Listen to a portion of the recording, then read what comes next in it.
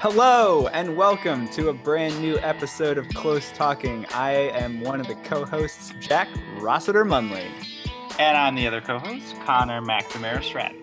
And this is the podcast where we read a poem, talk about that poem, and then read that poem again. Today, well, it's poetic, but it's not maybe technically a poem.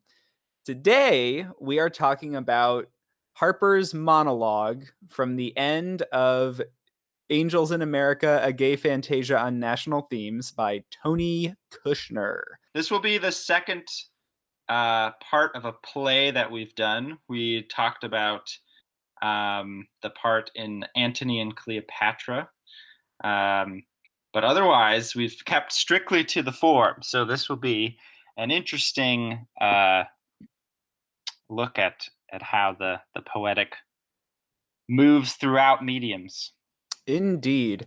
And similar, as you mentioned, we did talk about a passage from Antony and Cleopatra. Shakespeare, as a playwright, very much known for having poetry in his prose. And a little bit of background, I think, on Angels in America, Tony Kushner and the character of Harper, which I'll do real quick before we read this, points to how connected this piece is to poetry itself. In addition to being poetic prose, there are poetic roots in the work itself. Tony Kushner had a friend who was diagnosed with AIDS, and he had a dream where an angel visited that friend, and immediately after having that dream, wrote a poem that he claims he has never looked at again. But the title of that poem was Angels in America, and it is theorized that some of the seemingly strange connections that show up in the finished play originate from whatever that poem was. And the play itself is very poetic, particularly the second part of it, which is where this comes from. So, Angels in America, A Gay Fantasia on National Themes,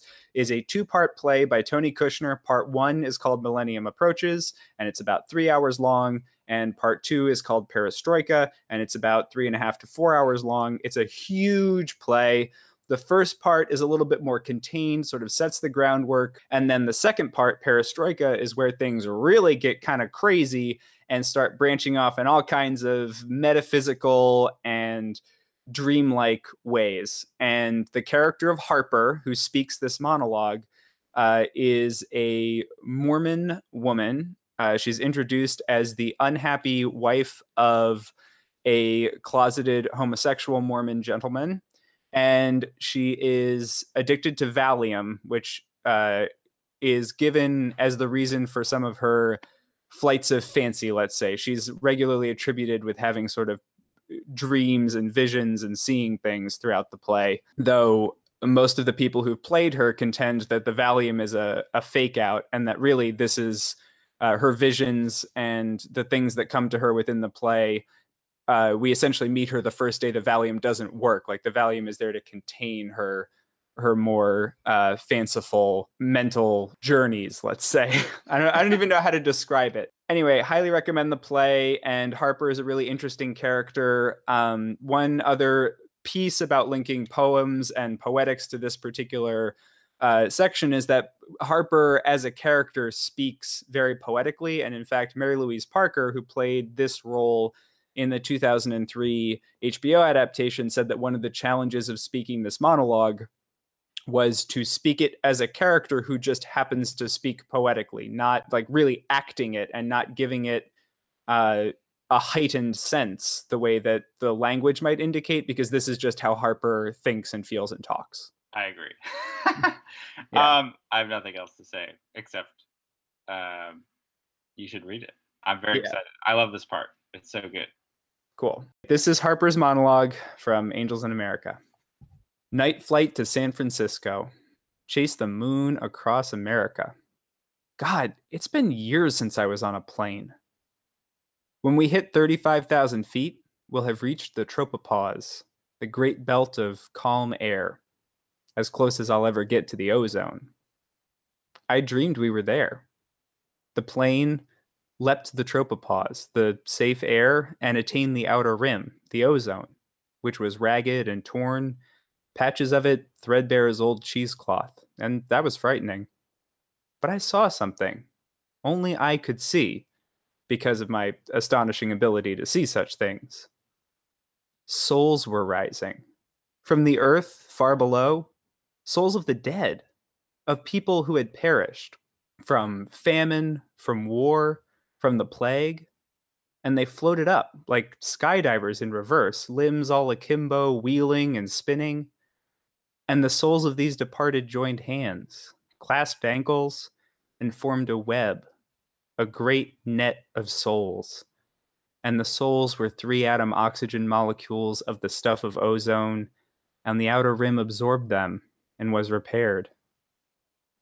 Nothing's lost forever. In this world, there's a kind of painful progress, longing for what we've left behind, and dreaming ahead.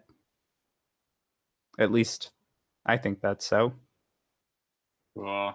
That's so good. God, it's so good. So the subject matter of Angels in America is at its core about the AIDS crisis and HIV, but it also mixes in the end of the Cold War and Mormonism, and it sort of blends it all together into this crazy, beautiful mess of a mix that just, it's so great. Yeah, and it's a really interesting. I just finished reading the play. I had seen the HBO special, which I highly recommend, which is great, but I had never read it. I've never seen a real production of it because I think it's so unruly to put on. But if it is ever in my area, I'm going to go there immediately. Yeah, it's a fascinating play for so many reasons. Part of it, which I think gets at this particular moment of Harper's monologue, is it feels like so perestroika, which is the name of the second part, is like a reference to a sort of societal restructuring that was like thought or an idea that was going to happen in the Soviet Union, like particularly when I think Gorbachev was in power or something. And so thinking about that, and there's a part in his playwright's notes where Kushner talks about the perestroika being a comedy, although not a farce, in that a comedy in the sort of Shakespearean traditional sense in which things are sort of resolved and things have a quote unquote happy ending. Although, I mean, that's sort of complicated, but you get the sense that he's trying to like order an idea of America, or come up with sort of like a positive vision. But I think the interesting part about the play is that he's also trying to reckon with like the absolute worst of America. The having it, in the middle of the AIDS crisis, with the total sort of homophobic like vilification of people who are gay and who are queer, with the total like abandonment of them as many of them sort of died. But also it's a big reckoning with race in America too, and sort of the just the horrible racial legacy of America that it's sort of founded on. And it's an interesting, I like to think about that when I think about how big the play is at 7.5 hours, because it's like, this is like how much time Kushner thinks is needed to like finally come up with a positive vision for America, which is interesting. But when we get Harper here at the end, to me, this is like the last thing that she says, basically. And she's on a night flight to San Francisco, which in this play is also kind of heaven, because another character visits heaven and it looks like a sort of shabby version of San Francisco. And there's also a period right before that where one character asks another to describe the afterlife, and it's later revealed that the person's talking about heaven, and they say that it's a city not unlike San Francisco. So there's a consistent theme of San Francisco and heaven being linked, because the play itself takes place in New York, right, in the fall of 1985 into the January of 1986. Yeah, yeah, and also here the moment where she says she's seeing the souls rising of the dead of people who had perished from famine, from war, from the plague. The plague also has a specific resonance to AIDS as a plague, where there's a moment when Prior Walter, he comes from a long line of Prior Walters or whatever, and they visit two of his like ancestors visit him. They're like heralds into the afterlife because Prior Walter also has AIDS and is thinking that he might be dying like sort of soon. And they had both died in various plagues in history. I think one had was the Black Plague, and so there's sort of a explicit connection that Kushner makes there between these sort of plagues and AIDS as its own sort of plague epidemic. I like your point about taking just so long to have to reckon with the very problematic history of the various subjects that are under examination in Angels, because there's a lot of gender and sexuality investigation. There's political questions, there's racial questions, and there's religious questions, all of which are dealt with somewhat separately, but they intermingle in a way that they do in reality. And Harper's character, less so than any of the others, like she doesn't really fit specifically into any one of those conversations.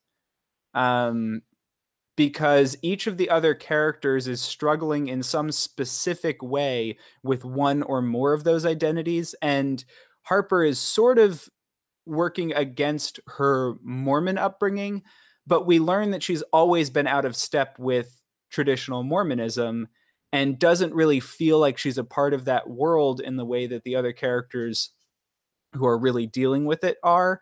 So it's interesting to have this piece from her at the end to get her take on a lot of the themes and subjects that the play grapples with, because her character doesn't naturally speak to any one of them in the way that the others do at various points. Yeah, that's a really good point. Yeah, in some ways I see her, although I think she does a lot of things, but as the kind of like the sort of lyric, like the true lyrical voice of the play, I guess. And I think that in a way that because she is somewhat, she's involved in a sort of dramatic conflict with her husband, who's, like very conflicted about being gay and like being in the closet about it, and at one point sort of leaves Harper, and actually for quite a while leaves Harper, and so there is sort of a specific dramatic conflict that she has. But in terms of the political resonances, she is kind of removed, and in that way, I think it allows her to in some ways go higher. She's on a plane tens of thousands of feet above the country she's speaking on, and she's not even just talking about the United States, she's talking about the whole world. Yeah, and this is great. It's like toward very end of the play, or pretty much near the end, Act 5, Scene 10, and the description of the like how it should be staged is also great. It's like the same night, Lewis and Pryor, who are other characters, remain from the previous scene. Joe is sitting alone in Brooklyn. Harper appears. She is in a window seat on board a jumbo jet, airborne, which I love. It was so I got to see the run of Angels that's on here in New York right now with Andrew Garfield and Nathan Lane. Yeah, curious. But the way that they staged this is they just had her in an airplane seat and nothing else, and a spotlight on her on stage, and that was very effective. That's good. That's great. It was incredible. But yeah, the staging is an interesting question, because she's totally alone, just sort of speaking. Yeah, and it's a great moment. So like right before that, she leaves Joe, finally, her husband. And so here she reappears along. It's a nice moment because she's sort of alongside Joe. I presume, or it depends on the staging, but at least the way that it's written. But Jo has no voice in this scene. It's like totally her moment. And it's such a great, like, theatrical specific kind of moment where I've been thinking about this a lot, where the great thing about the stage is that everyone is in the same place, even if, you're pretending that they're in different places. And that kind of like one space being many spaces is, like, I think totally unique to theater as a genre. And so the fact that, you can have Harper give this monologue that's totally her own monologue, and we have no expectation of anyone responding to it. But then the fact that she can be sort of nearby, the character, her husband that she's left, is like, I imagine would be so effective visually as sort of like, a reminder of where she's left and where she's going. Definitely. And the fact that the previous scene, as you noted, is an interaction between the two of them where she essentially says, I'm leaving, give me your credit card, this is it, goodbye, I'm traveling. Which also highlights this central tension in the play and kind of in her relationship with Jo. The play is very interested in movement versus stasis and progress versus control and regression. And so that shows up in a couple of different places in different ways. Jo, her husband, is a conservative Republican.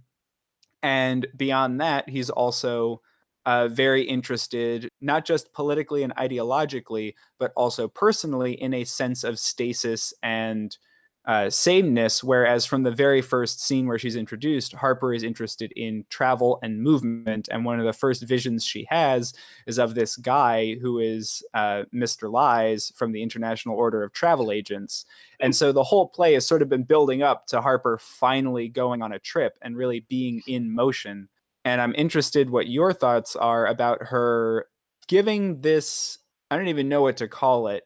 Because the way it ends, it almost ends up being a prediction of what will come, or a statement about the project of the world almost, and what it means that she is giving this while she is in motion, in between spaces, in such a liminal realm of, like, she's not in the ozone layer and she's not in the earth, she's in the tropopause, this like calm belt of air between two places. She's in a plane, she's not in New York, she's not in San Francisco, she's over Ohio or Nebraska or something. Like, what do you think it means that she's, we'll dig into what she's actually saying obviously, but what do you think it means that she's saying it while she's in transit? Yeah, that's a great question. And another, just that I love that you brought up the sort of tension between stasis and movement, because the Prior Walter, in his prophetdom, is given this like holy book of stasis, basically, that he can sort of use to kind of like stop everything, and keep things as they are. And in the end, Prior Walter returns the book, goes to heaven and returns the book, and is kind of like, I want more life, basically. And that's what he says. Bless me anyway. I want more life. And, I want to live past hope. And so I feel like Harper is saying a similar kind of thing, where there's this, it's different, but in this world, there's a kind of painful progress or whatever. And so the progress, which, as we've seen in the play, is terrible, or what is moving, is terrible, if we think about the movement of, illness, for sort of example. But the progress itself is sort of essential, I think, for Harper and for Kushner. And so the fact that Harper is, in the tropopause, which is like between, the troposphere, which is the lower level, and the stratosphere, which is the upper level, and is going toward the ozone layer, and is in the plane, is in this like liminal space, sort of makes her an embodied like representation of something progressing. That is, she's not the beginning and she's not the end, and she's just movement itself. So that sort of feels important. I really like that. And I think it fits so nicely as well with her character's relationship to reality, where she's been moving in and out of what we would recognize as a real world. She's very much a traveler between the world as it exists around her and the world as she imagines it. And it feels like here there's a sort of synthesis between those two things where her ability to see things that may not be apparent to everyone is here not showing up the way it has before. Here it is a melding of how the things that she sees represent the way reality works. It's almost as though in her progression through the play, there's a lot of talk about prophecy, and Prior, as you said, he gets this book and becomes a prophet for a while. But that Harper here is almost in melding her ability to see things with an understanding of the real world, has attained a level of like prophetic insight where the statements that she's making here are about stuff that you or I might not see, but because of how it's constructed within the play, and particularly, as you pointed out, how she puts the button on it about painful progress, it connects it back to something that is real. And it connects it back to the world, making the things that she saw an insight about reality as opposed to an escape from it, as they have been sometimes previously in the play. Yeah. Yeah, no, I think that's exactly right. Yeah, it's such an interesting moment, especially sort of the last moment when she's describing, what she sees, souls were rising.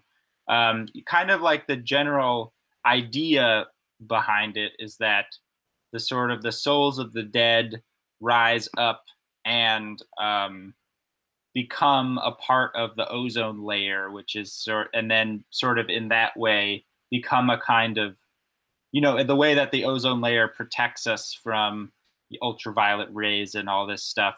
The souls of the dead become this kind of like protective aura around us. And that's kind of the vision that she has. But similarly, with this merging of reality and to something that we can't see, I think one particularly great moment or feature of this in terms of writing and the lyric is the very specific way that the fact that it's the ozone layer, and the fact that this part, and the souls of these departed joined hands, clasped ankles, and formed a web, a great net of souls. And the souls were 3-atom oxygen molecules of the stuff of ozone. And the fact that Kushner goes to the is naming, that the ozone is made of the O3 3-atom molecules is such a great moment, because it gets very precise and scientific, which like in that time, but also still this time, science, if we think about poetry, or, in our talk about concrete and the real and the literal, science has almost like is a paradigm of reality that we live in or something. And so to be able to sort of describe things in a scientific manner is to, in some ways become to describe things in the most real way or the most objective way. And the fact that he's pairing that scientific discourse with this total supernatural, divine rising of souls is like, it's great. Totally. Yeah, it's awesome. It also, I'm thinking a little bit about how we discuss this in the poem Nursing Home, where there's that section that goes straight into like it's from a medical journal, basically. And I'm thinking about the fact that this language points to, as you said, it's like a scientific way of speaking about the ozone layer, which does put me in the mind of medicine and the medical profession, and that the ozone layer is in a way a part of the Earth's immune system. It blocks out ultraviolet light. It protects us from harmful intrusion from without. And in a play that deals with HIV, which attacks the human immune system, I think that's a pretty powerful connection for him to be drawing, which he never makes explicit here, other than the reference to people dying in a plague, which has been set up, and also the fact that Harper has been interested in the ozone layer before in the play. But the fact that here we're talking about the immune system of the planet when the play is so deeply interested in a disease that attacks our own defenses against infection and disease, I think is really interesting. Yeah, yeah, that I really like that. It makes me think of that repair is like a really important part of the play, and that the kind of another way to think of a comedy resolution or and the structure of this play is a kind of repair after a rupture or whatever, and this, yeah, and that makes so much sense, that how important that would be, especially given talking about HIV, when the sort of the body's ability to repair, especially when it becomes AIDS, is sort of irrevocably damaged. And also, it's just like, I mean, it's sad because, like, obviously we've known about the science for a long time, but it just feels ever prescient and relevant that we're talking about the ozone layer. And they mention global warming at one point. And so the play also has that dimension of like actually thinking about the world as the world and not just like a proxy for like human life. But it is sort of concerned about the damage that's happening on that large scale. Definitely. And the link, I like that you pulled out repaired, because I think that's an interesting word, particularly when it is put next to painful progress, because it's sort of like working out, like you tear your muscles and then as they repair, they grow. Like that's how your body heals you from injuring it, basically, and then you get stronger and fitter and whatever. But the word repaired puts me in mind of something that is stronger after that it was broken, and then in fixing it it's not necessarily in the word, but the fact that it is right next to then nothing's lost forever in this world, there is a kind of painful progress.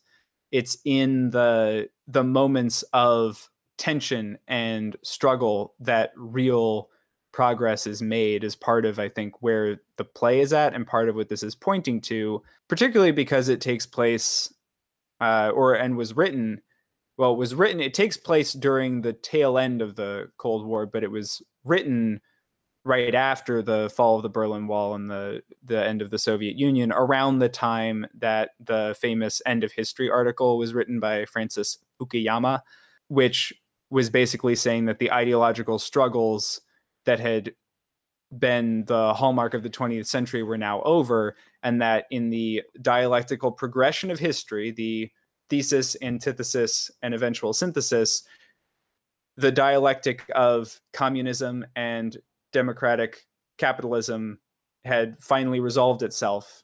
The thesis and the antithesis, the synthesis was the world after the end of the Soviet Union, liberal democracy had prevailed. This idea that history was over and that kind of progression had ended. I think this play is working against that notion that it's all ended, that history has ended, that there is no more painful progress to be had, that there will still be, I mean, even in this, in talking about how connected Harper is to reality, there's the thesis of reality, the antithesis of her visions, and this is a synthesis of them that points to the future. And I think in reading the word repaired and looking at painful progress, that's what painful progress is. It's when these different ideas collide and then a new, not necessarily a new world, but a new reality or a new idea is put forward. Yeah, that's exactly right. And fittingly, the very end, the very, very end of the play is a kind of is an epilogue that actually happens, I think, right after it jumps ahead to February 1990, and the Berlin Wall has just fallen. So there's like a slight little moment that sort of around that time that you're talking about.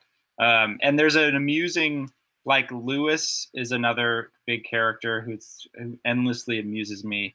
And he's kind of like a very self-conscious caricature of Tony Kushner himself, I feel, which I think has been talked about in many ways. But Lewis in this final epilogue is actually seems to be arguing something similar to the end of history. He says, whatever comes, what you have to admire in Gorbachev and the Russians is that they're making a leap into the unknown, or I don't know. And he's like very rah, rah, rah about it, sort of.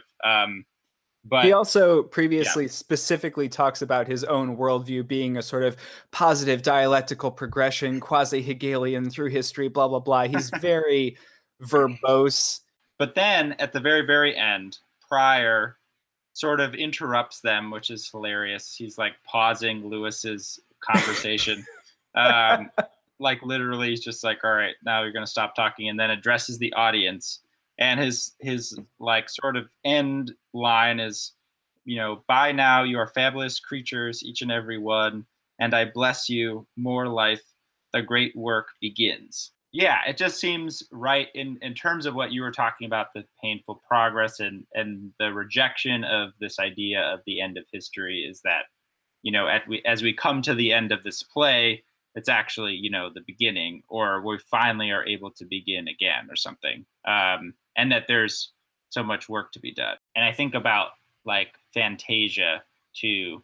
We talked about poems as events or something, rather than being about things, and so their art is also kind of like dreaming in that way, where you're not quite acting out, you're not quite working towards something or doing something per se, but you're also not theorizing exactly, and you're envisioning something in a hypothetical way, but in a way that's sort of governed by what you desire. Harper is kind of the ultimate dreamer, I guess, which feels, important, and feels like, it seems like important for the play, especially, for Pryor Walter, where it's like he has this moment when he's sort of rejecting that book of stasis. He says, I've lived through such terrible times, and there are people who live through much, much worse, but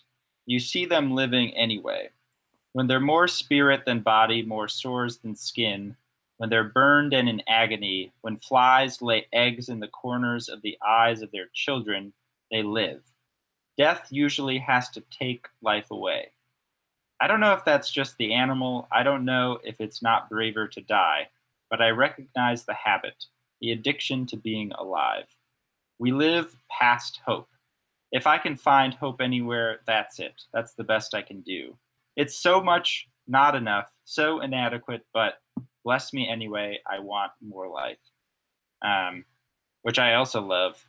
But it does seem like there's a kind of knowledge that sort of actual theory, or like sort of legitimate hope, I don't really know what that means, in things getting better, seems like both sort of foolish but also totally wrong, and inaccurate, when things are as horrible as they are. Yet there's still something that keeps you going. That living past hope is the sort of the dream, kind of, that isn't the action per se, but isn't rooted in the sort of rational, theoretical, blah, blah, blah. And I think that probably ties into the fact that all of the souls of the dead that are floating up are people who've perished by pretty violent means: famine, war, plague. I mean, these are not just anybody who's died is floating up to do this repair work. These are people who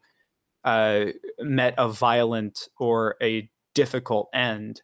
And I think that is exactly right. It is that they, in some way, lived past hope. They fought against death. They chose life before eventually dying. And that whatever the soul that is left is the strong soul that is the stuff of ozone that will then continue to repair and protect the world. That it is that sense of hope that they leave behind, that their struggle for life is an example of, that can then help others see the painful progress of the world, that they can long for what was left behind, long for the life that is no longer there, but dream ahead to a world where maybe that life doesn't have to be lost at all. And in fact, nothing's lost forever, is the conclusion that Harper comes to. Yeah, I love that.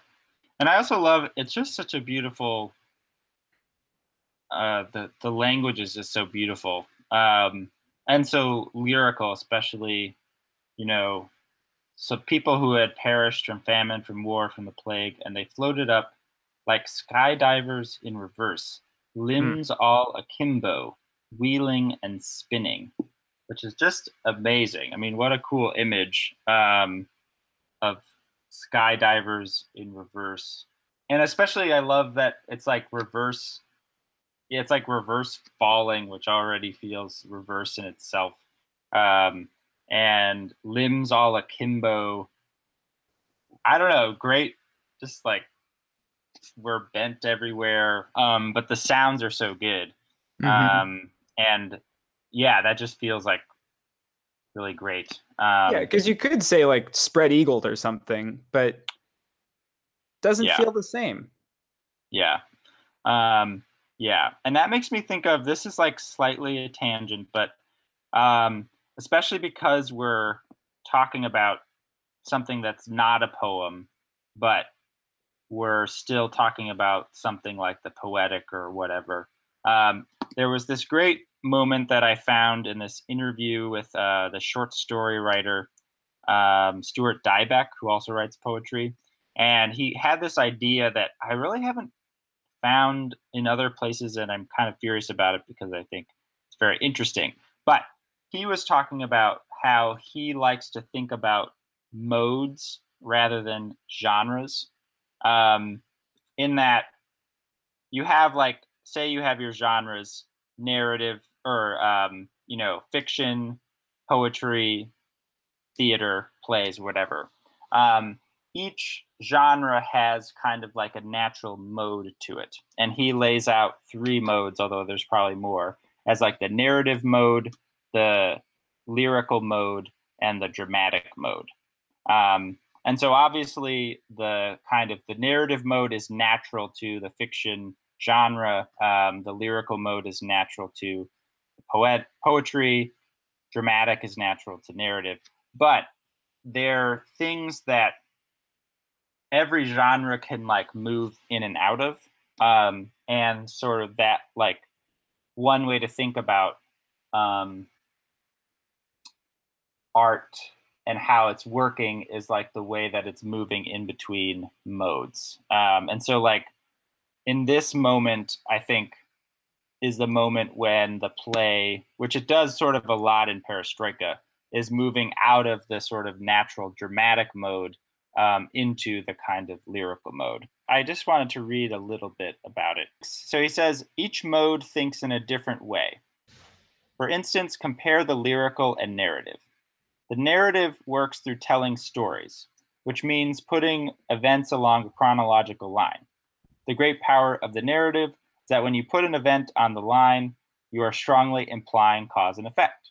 You're saying that at 10 o'clock he brushed his teeth with Crest instead of the preferred Colgate, and as he brushed his teeth, he got enormously angry at his wife, and at 11 o'clock he went in and strangled his wife. You Oh can say, shit. yeah, which really got out of hand there as an My word. example. Yeah, you say that one caused the other just because you link them on the narrative line. So that's sort of like that kind of writing is a kind of thinking that like fiction or things that are in a narrative way are sort of working. And then he says the lyrical, and this connects a lot to what we were talking about, works like a dream does through association, metaphorical thinking. Poetry is the vehicle for metaphorical thinking, the bringing together of unrelated things. Then the part that I think is interesting, or especially interesting, is the way that he talks about modes in terms of time. This will be the last part that I'll read. So he's talking about James Joyce's story, The Dead. I would look at a story by Joyce, a story I love, The Dead, and I see all those modes in that story, not just the narrative mode. It made me more aware of the treatment of time. For instance, when you get in the narrative mode, you are inescapably writing about time. You can't help it. The narrative mode depends so heavily on chronological line, and time moves at a certain pace in the narrative mode. You make all kinds of decisions based on time, on the way you've organized those events, so pacing becomes hugely important. However, time in the lyrical mode moves at an entirely different pace. You can extend time the way that time is extended when you smoke dope, which I like that. You can shrink time. You don't have to feel obligated to make it symmetrical. And then he says, the time it takes you and I to have this conversation, because it's an interview, our dialogue is real time. Nothing's speeding us up, nothing's slowing us down. We're in the present, you and I, talking right now. That's what drama is, the dramatic mode, a keenly selected, heightened present. So time in the dramatic mode is real time. So I like thinking about that in terms of drama being sort of naturally just real time, things lining up, but everything's just very charged and very heightened. Whereas narrative, there's actually like a lot of real time that's then being like selectively curated along a chronology to sort of like make us see cause and effect. Whereas the lyrical has this sort of elongating of time and also that sort of associative logic. I don't know. It's interesting to think about the play, especially the play as two parts, because the first play, Millennium Approaches of Angels in America, is like a very tight, dramatic 3-part play. There's like lyrical moments, but it's like very much works and moves because of the sort of real-time conflict that the characters are having with each other. And then Perestroika still has those elements, but is like entirely blown up. And there's long, weird monologues, and we're in heaven for a long time. And like there's one part where we're in a Mormon museum and we're watching live dolls give some weird history of Mormonism. And everything's just like funky. And it seems to me that in a way, the Perestroika is like it's like much more heavily in the lyrical mode. There's a way in which Kushner is trying to like take all of the dramatic charge that he created in the first part and then kind of like stretch it out and like push it into something and tease as much out as he can in Perestroika. And also be able to be more associative and dreamlike as a way to kind of like get into this kind of grand vision for like what America can be or something. And it seems to work, and especially in Harper's monologue is one example of this, of like a sort of purely lyrical mode where and the language, like the language being poetic, quote unquote, saying skydivers in reverse, limbs all akimbo, wheeling and spinning the rhythm. That's sort of like the necessary juice to like bring the moment into the lyrical mode. That's kind of like the fuel that you give it to propel it up there. And in doing so, we're able to like go there ourselves in a way. Into the dreaming ourselves because it's in a lyrical mode, I think is what Dybeck might say. That because time has sort of like become longer, we're in this weird stretchy space. And that sort of opens us up as like an audience in the same way that Harper is, perhaps. I realized that was like very long, but I'm sorry, did you say very awesome? Because it was. No, that was great. And it put me in mind of two things. One of which is that I know that Kushner was freaked out about writing Perestroika after Millennium and wasn't sure about it. And that this section is something he already had written that his friend then encouraged him, like, no, you have to keep going. You have to write Perestroika for this. So the fact that this intensely lyrical part was already completed, and in fact was part of the motivation to keep going with Perestroika, I think probably points to the lyrical heart of that piece. And I really like that you pulled that out. And then the one other thing that this monologue put me in mind of, which is another instance of moving from a narrative or dramatic mode to a lyrical mode, was particularly this line, longing for what we left behind and dreaming ahead, put me in mind of, as many things do, but this more than most, the end of The Great Gatsby, where there's boats, so we beat on boats against the current, borne back ceaselessly into the past, very much felt echoed here in longing for what we've left behind and dreaming ahead. And that whole passage at the end of Gatsby, quite literally, the world drops away and Nick, the whole narrative has sort of concluded, and Nick is like putting an overlay to it, a thematic and a theoretical overlay, where he's talking about how the houses melt away and he sees the green breast of the new world that once flowered before Dutch sailors' eyes. And that's very much what's going on, I think, in Harper's monologue. She is seeing the world as it exists drop away, and then this is what she sees laid over it. And then the bit that she puts on the end about painful progress and dreaming ahead is very similar to how Nick then draws back to Gatsby and the green light at the end of his sort of lapse into lyricism. Yeah, that's a great comparison. Yeah, my professor talked about those moments in Gatsby as Fitzgerald bringing up the violins, or like playing up the strings, basically.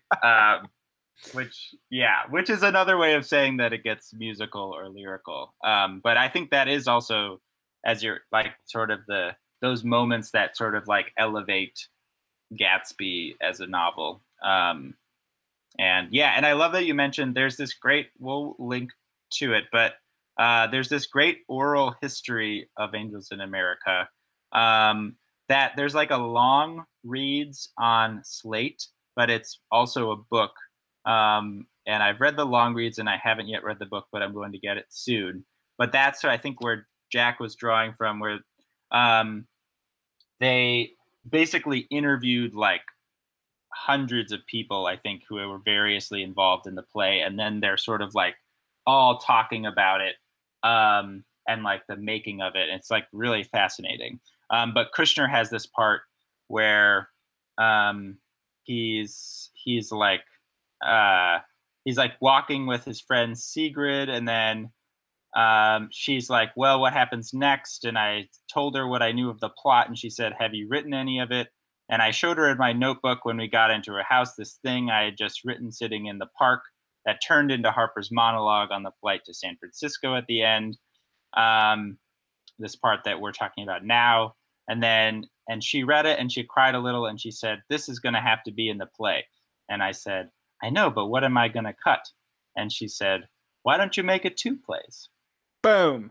Boom. The other part from that oral history is they have interviews of many of the various people who played Harper in various productions, and they sort of talk about what it was like to do that speech, which is really amazing. And then also they have this bit from Kushner, and he says, it's the best paragraph I've ever written.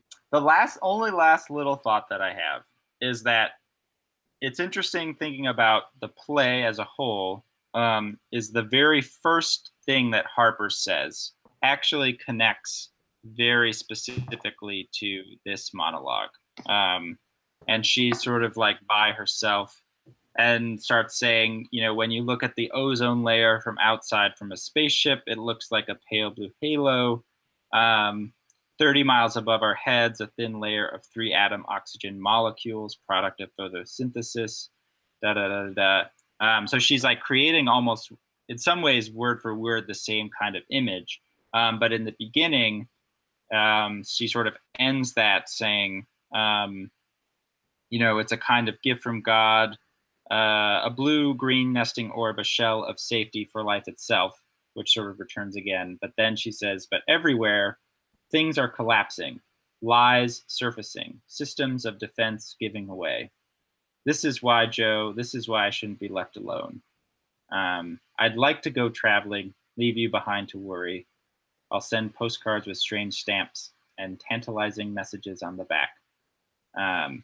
Anyway, and so there's a nice sort of almost like word for word resolution where here we have the same kind of image, but it's in fact broken or it's collapsing. And she has the wish for traveling. And then by the end, we return to that image. But she's in her jumbo jet and she is going. And even though things are, even though there's a hole in the ozone layer and that things are sort of collapsing, there's also now the souls sort of rising to repair the outer rim. Yeah, it's awesome. It's just, everything about it is great. Yeah. It would be great on its own, but the fact that it is so strongly, not just thematically linked, but like literally linked to how her character entered the whole, it's just, It really is a great example of what makes Angels in America so great, because it goes in so many different directions all the time, but you never feel totally lost. I think there are a lot of roads to go down within the play, but you always feel like you're on one of them. Yeah. It's so good. It's so good. Shall we do it again? We should read it again. All right, cool. This is Harper's monologue from the end of Angels in America Part 2, Perestroika. Night flight to San Francisco. Chase the moon across America. God, it's been years since I was on a plane.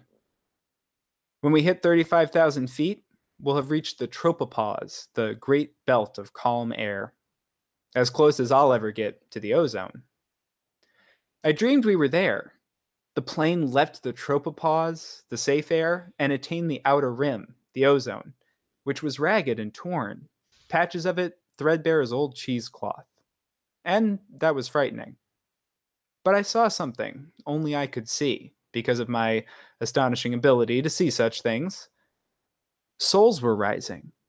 From the earth, far below, souls of the dead, of people who had perished from famine, from war, from the plague, and they floated up, like skydivers in reverse, limbs all akimbo, wheeling and spinning, and the souls of these departed joined hands, clasped ankles, and formed a web, a great net of souls, and the souls were 3 atom oxygen molecules of the stuff of ozone, and the outer rim absorbed them and was repaired. Nothing's lost forever. In this world, there's a kind of painful progress, longing for what we've left behind and dreaming ahead. At least, I think that's so.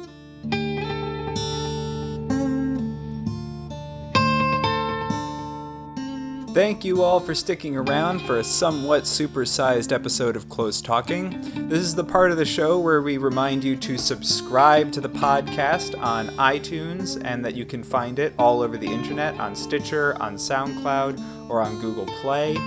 If you want to keep in touch with Connor or myself, Twitter is a great way to do that. The show is at Close Talking on Twitter. I am at Jack Rossiter Munn, and Connor is at Hot Sauce Boxed. You can also find us on Facebook at facebook.com/Close Talking. We've got a Facebook page where we share all kinds of different news articles about poetry. We put the links to the show up there, and it's a great place to keep up with what's going on in between episodes. If you have comments on this episode or thoughts for any future episodes, you can also send us an email, and we love getting suggestions for poems and hearing your thoughts on whether we missed anything, or if you think there's another reading of a poem that we've covered that we should think about. You can send any and all of that stuff to our email address, which is closetalkingpoetry@gmail.com. We would love to hear from you in any and all different ways that you deem best. So thank you so much for listening, and we will see you next time.